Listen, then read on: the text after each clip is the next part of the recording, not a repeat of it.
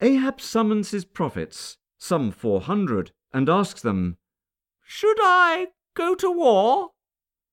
"The Lord will give you glorious victory," all reply.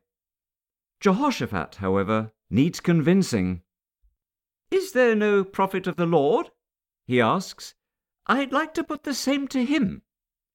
Ahab replies, "There is one prophet of the Lord, but I hate him.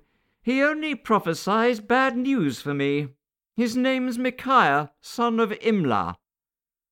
"Nay, let not the king say so," says Judah's leader. "Let us hear from him." Picture these kings, Ahab, Jehoshaphat, clad in their royal robes, sitting on thrones near to Samaria's gate.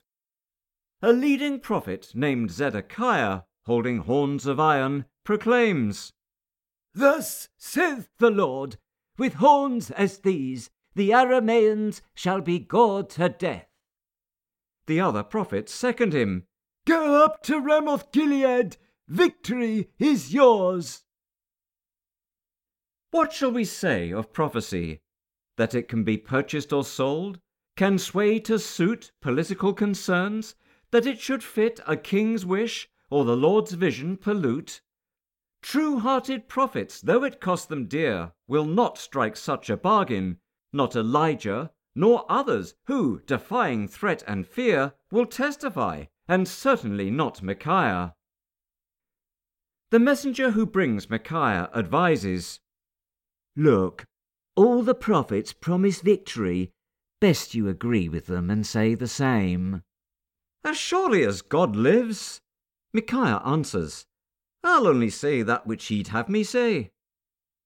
So does he, though he's facing greater numbers, even as many as Elijah killed.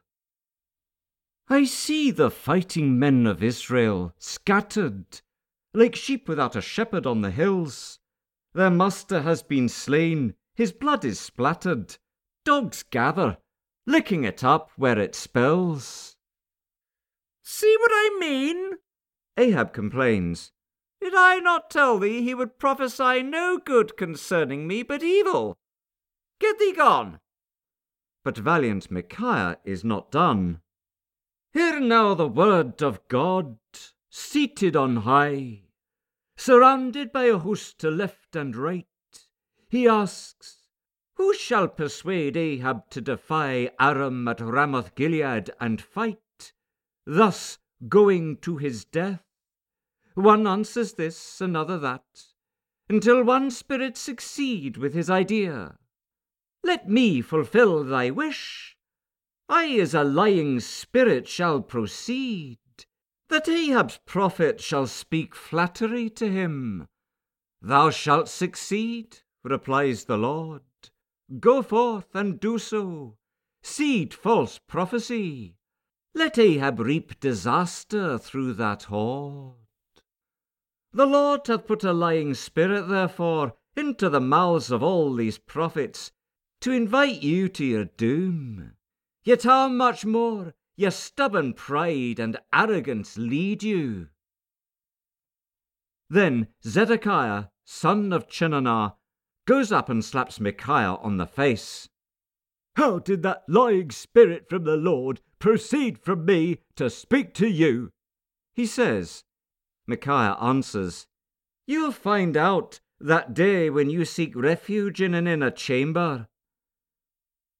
Ahab, incensed, orders Micaiah seized. "Put him in prison. Give him naught but bread and water till I am safely returned." "If you return in safety," says the prophet, "then the Lord God has not spoken by me.